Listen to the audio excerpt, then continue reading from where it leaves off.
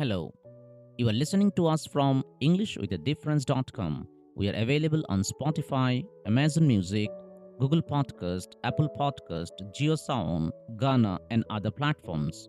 Whichever platform you are listening to us from, you are most welcome to today's episode. Today, my topic of discussion is a poem entitled A Slumber Did My Spirit Still by William Wordsworth.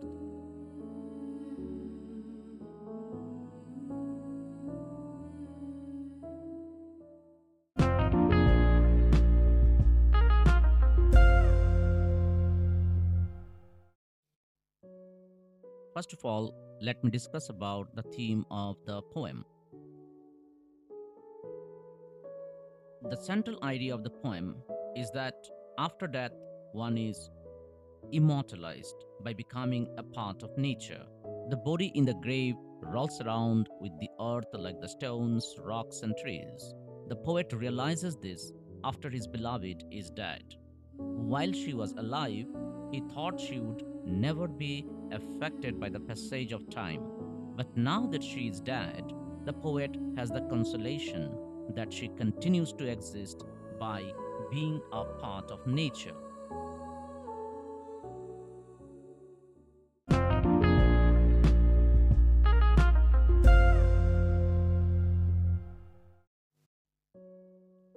The poem is about the death of the poet's beloved. The poet had been in some kind of deep slumber, which made him forget the fear of age and mortality that most human beings have. He had forgotten that she would die one day, but now he sees her lying dead. She has no motion and no force can move her. She neither hears nor sees anything anymore. But with her death comes the realization that she exists on a different plane now. She moves each day just as the rocks, stones, and trees move when the earth rotates on its own axis.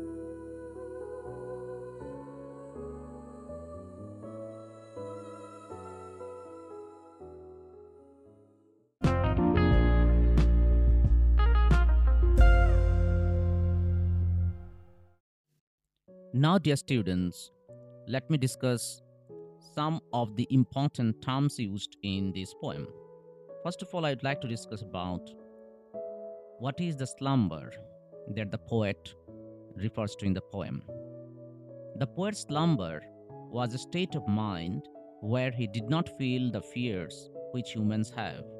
The fear of aging, becoming weak, and dying never crossed his mind. As if in a slumber, the poet was oblivious of such fears. In other words, slumber, the kind of slumber that the poet refers to, is lack of awareness of mortality. Mortality means the fact that human beings die is referred to as mortality. So the poet's lack of awareness of mortality is something what is the kind of slumber that the poet refers to in this poem. Now let me discuss what human fears are all about. Human fears in this poem relate to fear of old age and death. Next expression is touch of earthly years. Touch of earthly years means the effect of time, the impact, the control time has over human beings.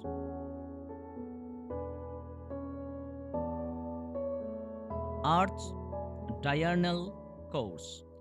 Earth's diurnal course refers to the fact that the earth rotates on its own axis. So, in the context of the poem, the poet means to say that the poet does not think of his dead beloved as one living in a very happy state or in heaven. He thinks she is now a part of nature as she lies buried in earth. She rotates with the earth along with the rocks, stones, and trees. So, in this context, the poet has has used the expression Earth's diurnal course.